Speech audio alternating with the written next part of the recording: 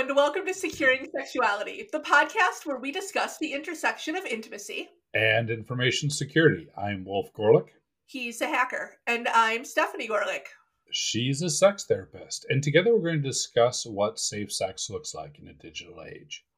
Today we are joined by my friend, clinical sex therapist, Bible scholar, president of the School of Sex Therapy, Caleb Jacobson. Caleb, it is so nice to have you join us. Well, thank y'all all so much for having me. It's such a pleasure to be here with y'all.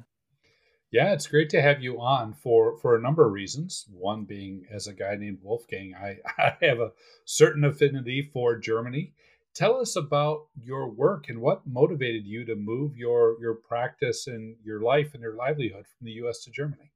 So I got to tell you, I never thought in 1,000 years that I would ever end up in Germany. It was never part of the plan whatsoever. So in 2017, which seems like a century ago after going through the pandemic and all of this, I was in Germany. I was in Israel doing an archaeological dig and then got invited to Germany on a research grant for about a month. And I really didn't want to go. I did not want to come to Germany. Wasn't excited about it. My grandfather was in the States. His health was doing very bad. But I had this research grant. I'd already gotten the money, so I kind of had to be there. And so I got to Germany and I got off the train. I remember thinking, this is going to be the longest 2 weeks of my life. Like, it just isn't, I'm not going to enjoy this. And then the cab took me from the Hauptbahnhof, which is the main train station, to the place that I was staying. And it was in July. And, July is rather warm. And I walked in and then I realized they don't really use air conditioning either. And, I really thought at that point, this isn't going to work. I'm just going to leave now. However, while I was here for this period of 2 weeks, I had gotten an invitation from the head of the biblical archaeology department to come and write my second doctorate in Hebrew Bible and biblical archaeology. So that was the end of July, beginning of August. I go back to the States. My grandfather passed away, unfortunately. And then by March of 2018, I was on a plane to Germany and have been here ever since. How the practice came about was I was under the impression that I would get some funding. Listen, I have never said this publicly out loud, but you're going to get this special on your show just because I love you so much, Stephanie. So I thought I was going to get funding. I was told I was going to get some funding, but because I wasn't a member of the church, I was unable to get funding. And they had to have a special vote to allow me in the department. And then I just couldn't get any funding. So I already had my doctorate in clinical psychology, went into private practice. So I have to ask, did you even speak German when you got there in those first 2 weeks? So for the summer school, my German was terrible. But the thing is, in biblical studies, you have to have a secondary research language at the PhD level. And usually people use French or German. German's most common because most of German theology, and even whether we're talking in a Christian context with like Luther and Karl Barth and Schleiermacher, or if we're talking in terms of Judaism with Mendelssohn and Abraham Geiger and Samson Raphael Hirsch, all of them were German and wrote and dealt in German. So the language is very important. There's a lot of academic literature written in that. So it's very important to learn. I ask because when I was in high school, I was fascinated with, the World War II era and the culture and people at that time. And I desperately wanted to learn German so that I could read source documents in the original language. Right. And it turns out I'm absolutely terrible at languages. My high school German served me not at all. And the first time I was in Vienna, I tried to purchase some coffee and I could not remember the German for kilogram. And eventually the sales girl yelled at me and was like, "Look, we all speak English here. Please stop butchering my language." And so German proficiency is a talent I'm incredibly jealous of and have long wanted and sorely lack. So I had to ask. The Germans have a terrible proficiency at it either, especially when it comes to like, die der das. Like they really, this is problematic. It's a hard, German's hard. German is hard. And the work that we do, not to create the world's most forced segue, but the work that we do, it can also be hard, right? Like some of us in our field work with mainstream everyday couples that are dealing with differences in desire or libido changes or aging. But you and I are both kind of different in that we work with some more challenging cases and a little bit more niche populations. And I would love it if you could tell us a little bit about who you work with in your practice. When I started my practice, it really focused on working with religious clients. There's a disparage between religion and sex sometimes. There seems to be like a great divide between people being able to be comfortable with their spirituality and with their sexuality.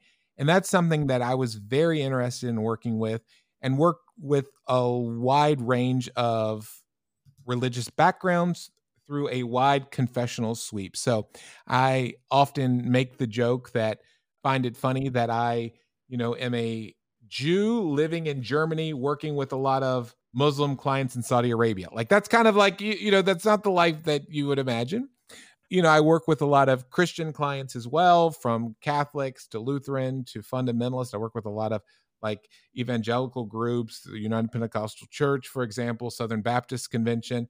And in Judaism, interestingly, I work a lot with like Chabad, who sends a lot of people to me, and work with these couples through a wide range of sexual issues, ranging from unconsummated marriages, sexual dysfunctions, and so forth. And because of the work that I was doing, and because of my background in being both psychology and in biblical studies, while I was in Germany, there happened to be some big news, as it was in the US as well, about sexual abuse within the Catholic Church. And so I was asked if I would be willing to work with clergy who were involved in this. And I said yes, because, and the same thing is like, they don't really trust modern psychology. They would trust someone who is more understanding of biblical text. And I found that it was challenging to me as well, because I was working with a population no one else was working with. Here in Germany, unlike in the US, we do not have mandatory reporting laws. And as such, if it's actually considered a breach of client privacy. And German's very big on privacy laws. So like you cannot even get your photo taken in a public area without signing a consent form saying that your photo can be taken in this public area. So if you are somewhere and they're having a party and they take photos, you have to sign a release form. Oh, wow. So they're very strict on privacy in that way.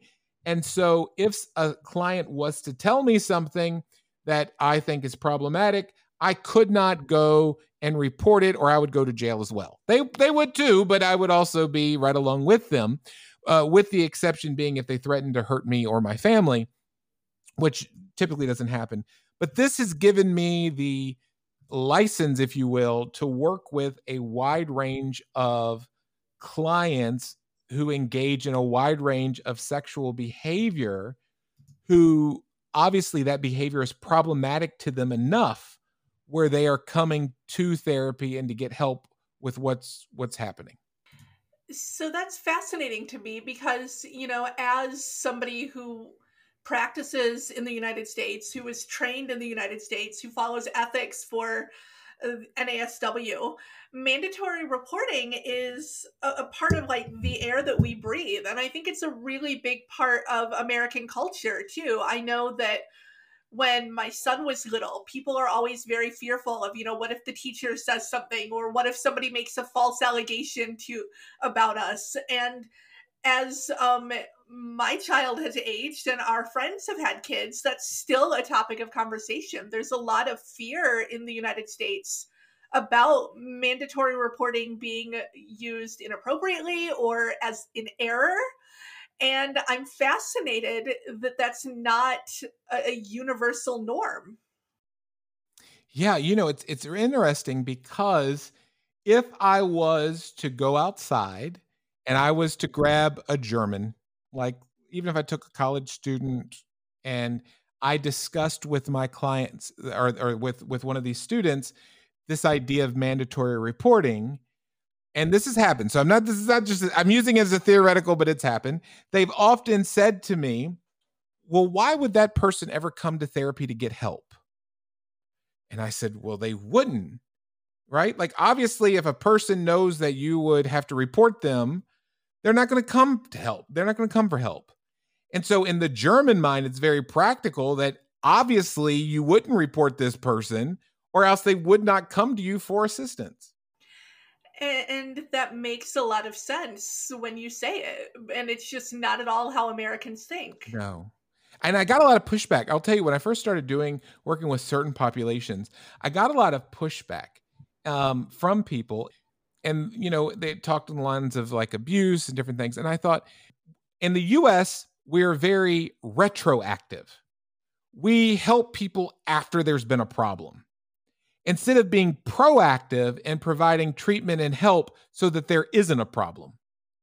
And so I think a lot of my work is very proactive and helping people deal with issues, desires, compulsions that they have that could be problematic, and helping them to find some form of congruency in their life where they are not controlled by their thoughts or impulses or desires, but have control over those elements.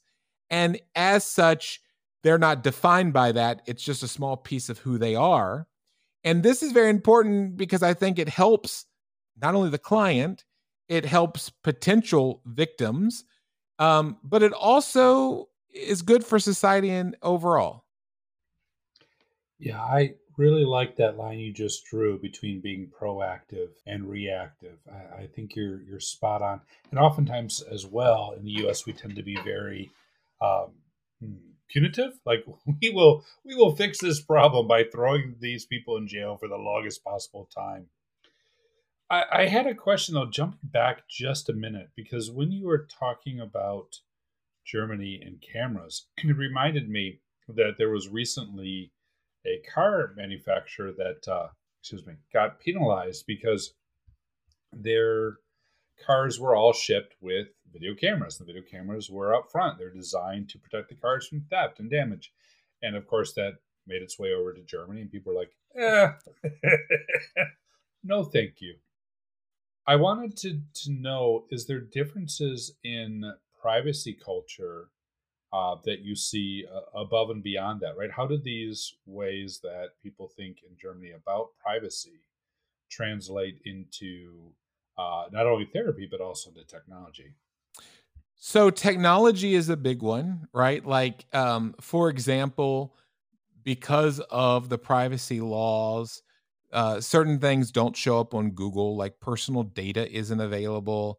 I will tell you, I don't get spam phone calls like you do in the US. Like, that's one thing I really enjoy, is that my personal data and telephone number, I'm not getting, 10 calls a day from a telemarketer or someone trying to tell me that my warranty is out of a car that I don't even own anymore.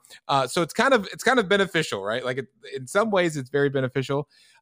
When it comes to personal life of people, especially in a therapeutic context, it sometimes takes a little bit longer for a person to really open up and divulge information.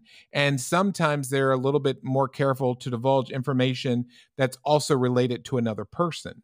Now, that doesn't mean they don't do it or not that they're not willing to do it, but they need to make sure that they are in a safe and secure space, which is what all clients need, right? Like, it doesn't matter if we're in the States or if we're in Germany or if I'm in Israel, it doesn't matter.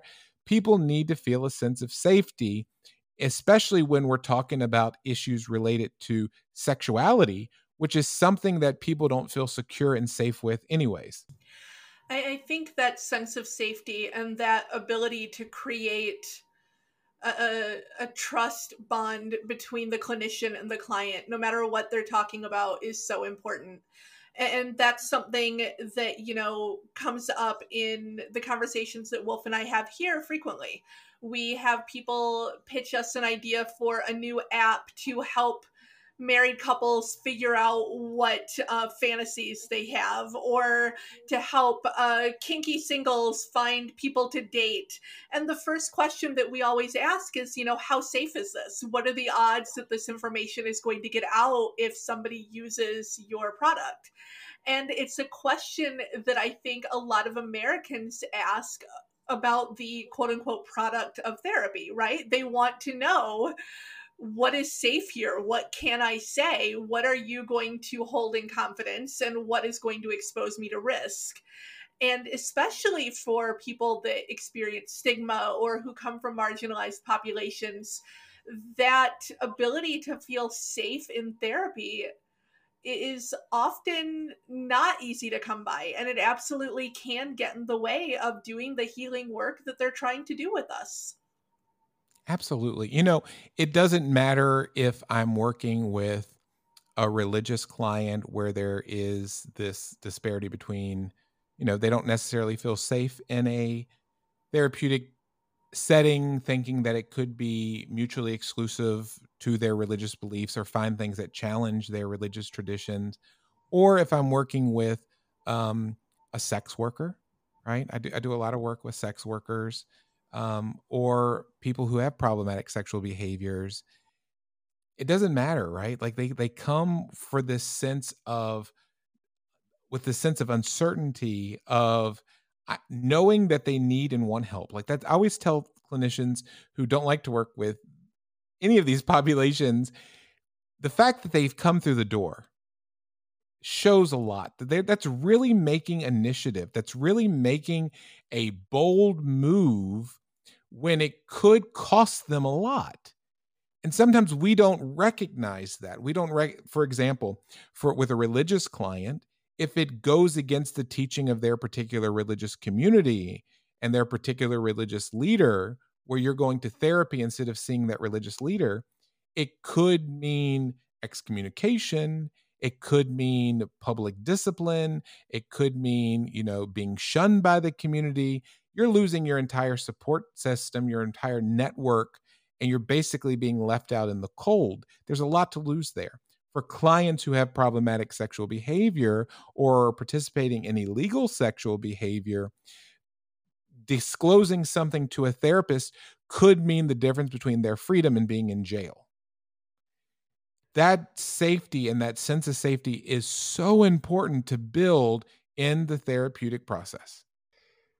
In addition to what we just talked about, reducing the concerns about mandatory reporting, my natural inclination goes to, if I wanted to put something on someone, I would try and gather information. And not that I would do that, but my natural inclination goes towards how folks may misuse information. Is there any practices that you have developed around your notes or around the type of information that's gathered in a session? I'm assuming things aren't recorded, as we already talked about with respect to privacy and video. How do you handle other sensitive information around those client and patient engagements? Yeah, so this is tricky. I benefit from the fact that, one, I hate taking notes. And so when I take notes, they're kind of all clustered all over the place. So you probably couldn't read them. If you read them, you would think I had lost my mind or something. So that helps. What I think is more interesting is clients that I have who engage in illegal material. I change a lot of my protocol for therapy. So, for example, I don't require them to fill out an intake paperwork. When we do sessions via Zoom, I don't require them to have their camera or use their real name.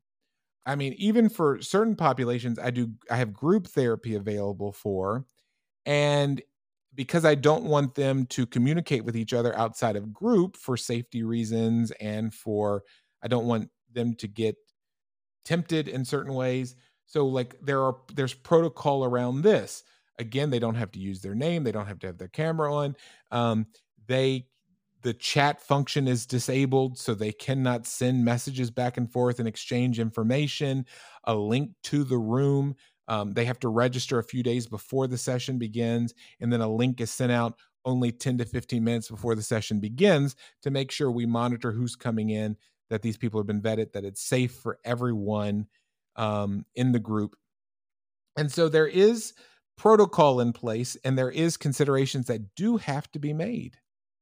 I have a hard question, I think, that I suspect a lot of our American listeners have in their minds right now, which is, especially as a person of faith who works with these more challenging cases, how do you personally navigate maintaining those protections for them and affording them a certain level of anonymity and confidentiality without feeling like in some ways you're complicit in whatever behavior is bringing them to you, without carrying what an American clinician would feel as a sort of ethical burden from that? I would say a few things. I would say that as an American clinician, I often worry that their focus and goals in therapy are sometimes not in the client's best interest. And what I mean by that is often there is a focus on social justice in the US that we don't have in Europe as much. And this focus on social justice can, and I've seen it happen with therapists, impose on a client's autonomy, or the idea that I have to educate this client or I have to change this client's, belief system. I'll give an example. When working with religious clients from certain backgrounds, I have heard many therapists say the problem is this person's faith, or they need to leave their religion. I've had clients come to me who said, my last therapist said I needed to leave my faith, right? This is problematic. This is really problematic. Now, do I think the therapist thought that this was in the best interest of the client? Yes. I'm not saying there's any ill intent, but our own biases get in the way is what I mean, right? When we focus on social justice, which I'm not saying we shouldn't, that's very important for us to do. But it's easy to get caught up in that and to allow our biases to get in the way of doing what is best for the client. I'll also say that people practicing therapy, particularly sex therapists, run from a wide range of ethical codes and licensures, right? So you have psychologists, psychiatrists, licensed counselors, you have marriage and family therapists, you have social workers, right? Who all come from very different perspectives with very different organizations that have very different code of ethics. This makes the situation and the conversation even more confusing. To me, though, as an Orthodox Jew, what I would say is that I am really inspired by Tikkun Olam, repairing the world, right? And when I see people who are broken, and listen, I've had clients who have said to me, who are involved in illegal behavior, do I feel comfortable working with them? And I usually say the same thing. You mean someone who has so much anxiety and who's hurting and who is ashamed and who wants a change in their life? That describes all of my clients, right? They've come to me for help. They've trusted me to come for help. So I don't work with people who are in the court system. This is a different area. I'm working with people who may be involved in illegal behavior, but who do not want to be involved in that behavior. And they're coming to me so that they can get control over that behavior and stop. So that's where the ethic is I'm not saying, let's just send them to jail. They come out of jail, do the same behavior again. Let me provide them with the tools and resources where they can stop doing that and then become a productive member of society. And that's paramount. I love that framing. That is such strong framing that my goal is to help people be better. My goal is to help repair the world. And you're right. There seems to be a lot of fragmentation around group to group as to where the ethics are. And I'm just saying this as an outsider, as a technologist, it's not much better with our certification bodies. However, do you find that there is any movement globally towards a agreement, or at least a consistent framework for helping doctors or therapists through these decisions and discussions about when to uphold confidentiality and when to violate confidentiality? This changes from country to country, right? In the US, it's even more confusing because state to state it changes, right? It's really confusing to navigate. As such, I don't think it's possible to have one uniform code or to ever reach a consensus on this. I think it's absolutely impossible to do for so many variables. And it's kind of unfortunate, right? Like, however, with that said, I will say that I really appreciate the opportunity in the context of which I practice to be able to work with whoever is coming to me for help. I think that's so important. And I think that your openness and your philosophy and the legal and ethical system of the countries you practice in is an important framework to embrace. I think about the research on, my own people, the BDSM and kink population. And I've read studies saying 30% of them have experienced stigma from their mental health providers. And I've read studies with clinicians saying similarly to you about certain religious traditions, that they've given their kinky clients ultimatums and said, if you want to keep working with me, you need to give up your kinks, or you need to change your power dynamic. And really looking at these coercive tactics as therapeutic growth. And I really love the way that you have expressed why an alternative perspective is so important. You made me think of there's an Aboriginal activist named Lila Watson, and one of my favorite quotes of all time is from her. And she says, if you've come to help me, you're wasting your time.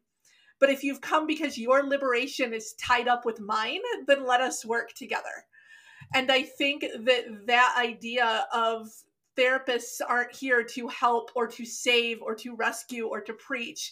We are here because our liberation is bound up with our clients, and we can do that work together on a level playing field, like you establish for both your religious clients and your perhaps potentially, in some cases, criminal clients, and meeting them in the same place and saying, you're here because you want to change, and that makes you just like every other one of my clients, and that puts us all in the same place, is really quite beautiful.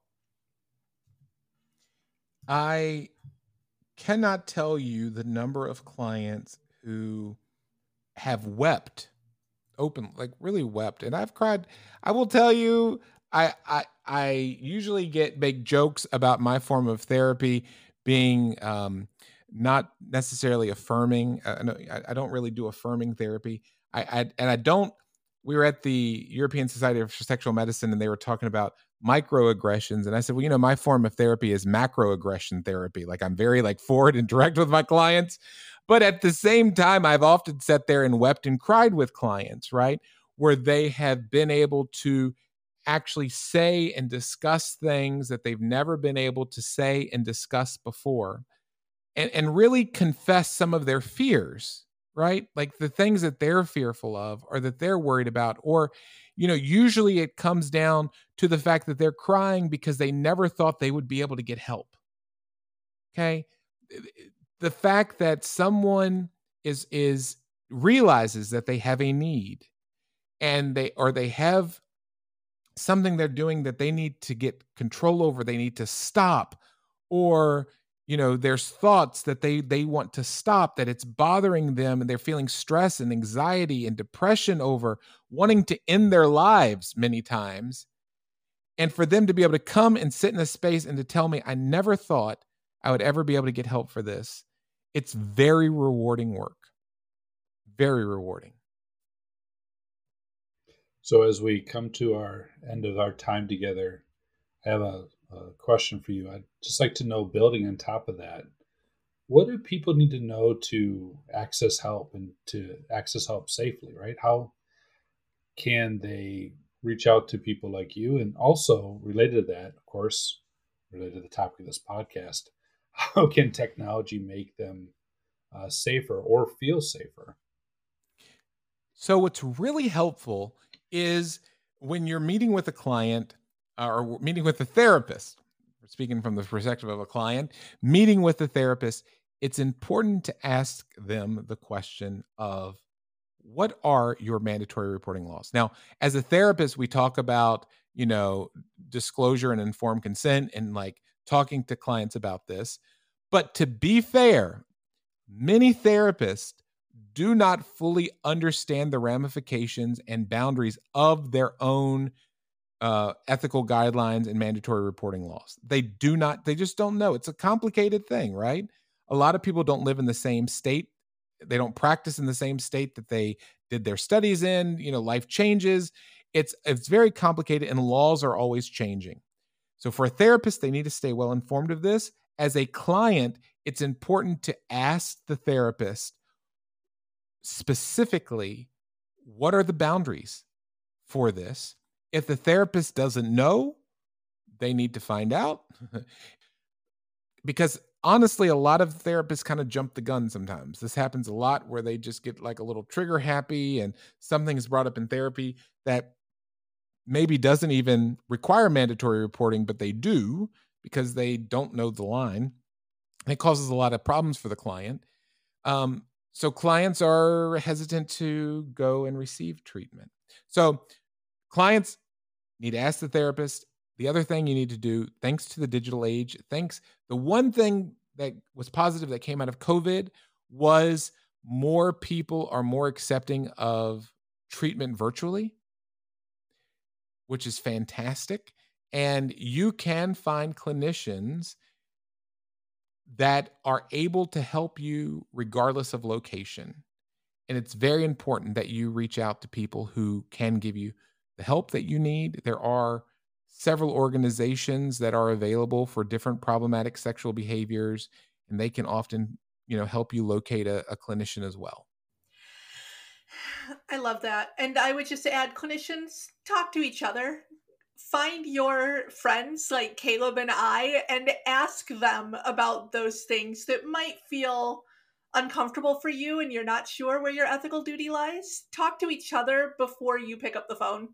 You can always make an ethical report if necessary, but take the time to be more like Caleb. Take the time to center your clients, to think reflectively, to act ethically, and to do what's best for you, the people you serve, and the community that you live and work in. Uh, just like Caleb, because Caleb, you are absolutely my role model of the day, and I thank you so much for being here with us. This has been an amazing conversation. Well, I'm so glad y'all have me. I hope you'll have me come back sometime. Oh, we absolutely will. There's so much we could talk about. For sure. Thank you, Caleb, and thank you so much, our listeners, for tuning into Securing Sexuality, your source of information you need to protect yourself and your relationships. Securing Sexuality is brought to you by the Bound Together Foundation, a 501c3 nonprofit. From the bedroom to the cloud, we're here to help you navigate safe sex in a digital age. Be sure to check out our website, securingsexuality.com, for links to more information about the topics we discussed here today, as well as our live conference in Detroit. And join us again for more fascinating conversations about the intersection of sexuality and technology. Have a great week.